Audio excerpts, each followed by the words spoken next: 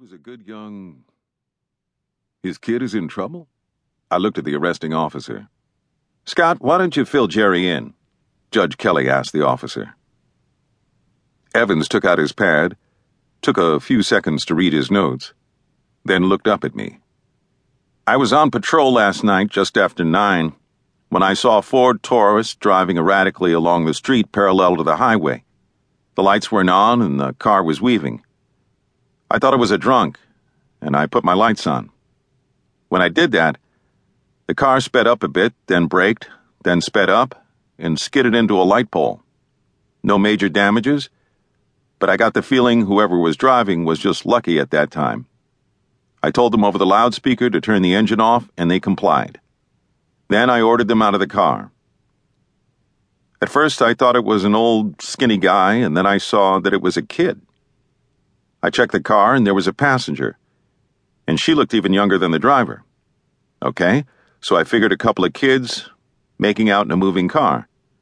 I asked the kid for his driver's license, and he doesn't have one. I asked him how old he was, and he looks at me and says he's 13. I put my light on his face, and I see he's really young. His name is Kevin Johnson." "His parents' car?" I asked. "No, it's the girl's father's car," Evan said. "She's 13, and I look at her face and I see she's been crying. Her face is all puffy and red. I take the guy to the back of the car and ask him what's going on. He gives me a nothing. So I cuff him and tell him to sit on the sidewalk next to the car, and I go to the girl and I ask her what's going on. She gives me the same nothing, which incidentally pisses me off. I don't know the kid is the son of a policeman who was killed in the line of duty." "You couldn't know that," Judge Kelly said. "So I get the girl's ID and her telephone number, and I call her house. I get the father, and I tell him I just stopped 2 kids in his car and ask him if he knows anything about it." "What did he say?" I asked. "At first he doesn't say anything, and then after he's been thinking for a minute, he says the kid driving must have stolen it and made the girl go along. Okay, so it's a stolen car rap, kidnapping, driving without a license, damaging city property, the light pole, plus traffic violations. McNamara, that's the girl's father, says he doesn't have another car and he's going to have to walk to where we were. I tell him to stay home and I'll bring the girl to his house." "Which is where?" I asked. "Elliston Place," Evans said. "Over past the water tower." "Okay."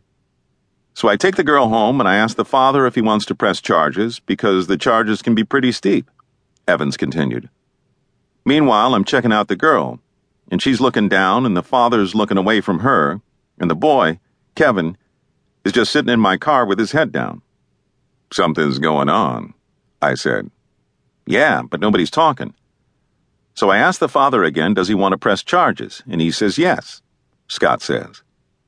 "Then I ask the girl if the boy did anything to her, if he hit her or touched her in any way, and she says no. The father tells me that his wife is sick, and is it okay if he comes down to the station to press charges in the morning? And I said it was, and told him where to come. That's it." "You asked the girl if the boy hit her or touched her," I said. "What did the father say? Did he look upset?" Scott hesitated, then shook his head. "No, he just took the girl into the house. According to the precinct desk sergeant, the father came in this morning and asked a lot of questions about what would happen if he pressed charges and what would happen if he didn't," Judge Kelly said. "He wanted to know if the girl would have to testify." "What was your take on the situation?" I asked Officer Evans. "Did you think this boy, what's his name?" Kevin Johnson. "You get the impression Kevin was forcing the girl into anything?" "I wasn't sure," Evans said, leaning forward in his chair. "But as she turned to walk into the house, she looked back at him and smiled. I didn't know if it meant anything, but she smiled like she was saying everything was okay between them." "And how did he look?" "His eyes were working," Evans said. "He was looking around and thinking hard, but he kept his mouth shut. I asked him on the way to the station if he thought he was a tough guy." "What did he say?" "Nothing, not a word." "So what do you